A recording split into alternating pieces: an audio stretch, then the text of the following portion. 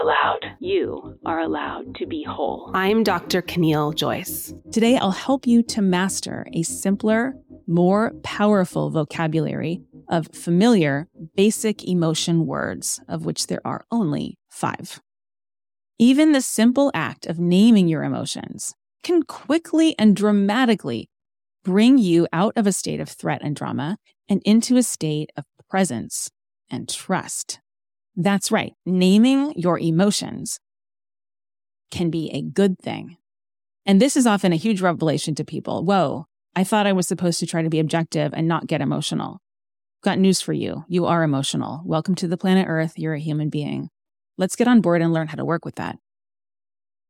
The 5 core emotions are joy, sadness, fear, anger, and desire or creative feelings, or we can also call these sexual feelings.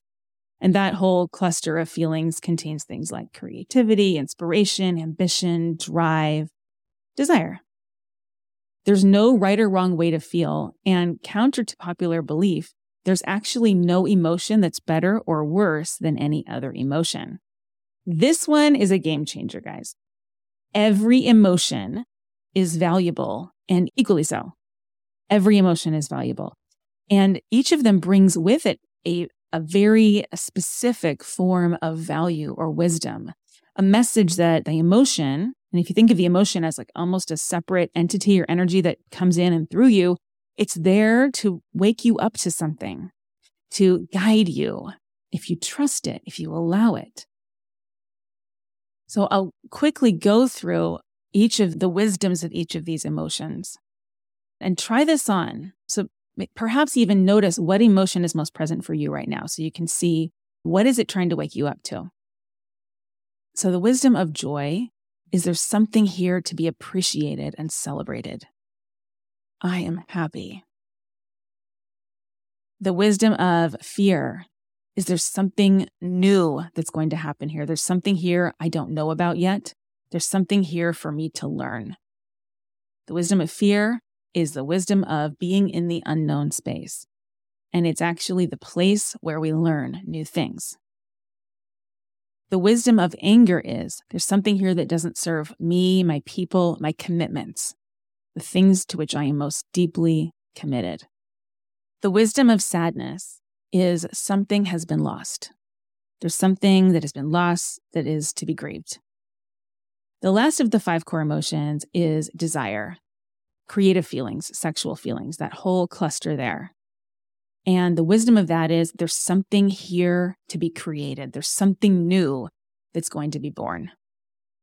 Have you ever felt that feeling of inspiration? Like you go to a beautiful outdoor location, or you go to a museum, or you taste just heavenly food, or watch a heartbreakingly beautiful movie, or a hilarious comedy show.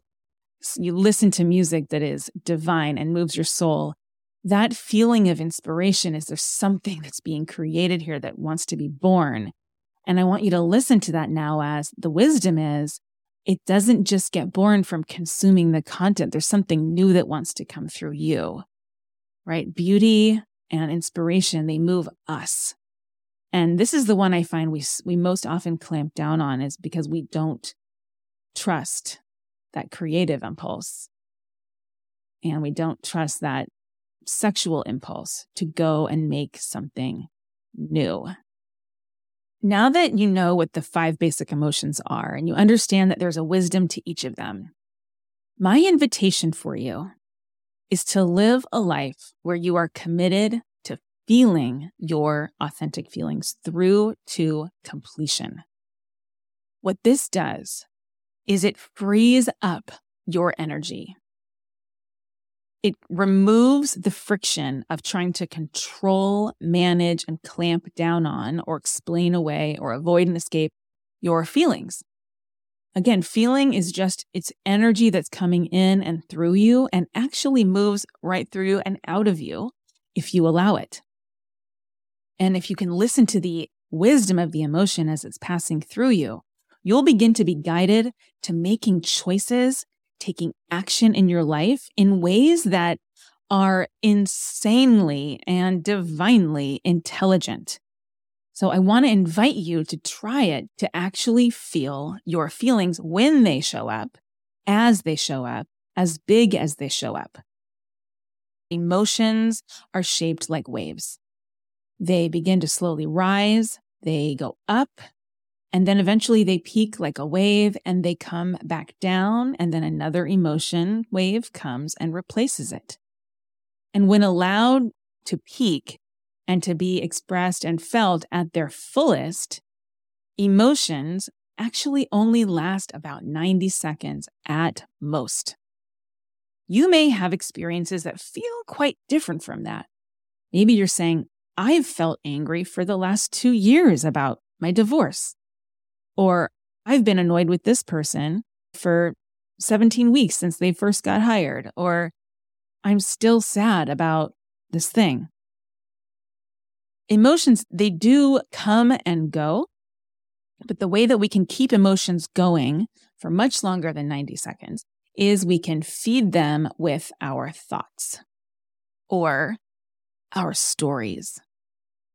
When we feed an emotion with our story about why we feel it, why it's justified, or why we shouldn't feel it and it's not allowed, when we try to explain it, understand it, find the cause, we tend to reinforce the feeling and we get stuck in what's called a cognitive emotive loop. So that's a loop between our mind and our emotions. And we keep feeding it and feeding it and feeding it.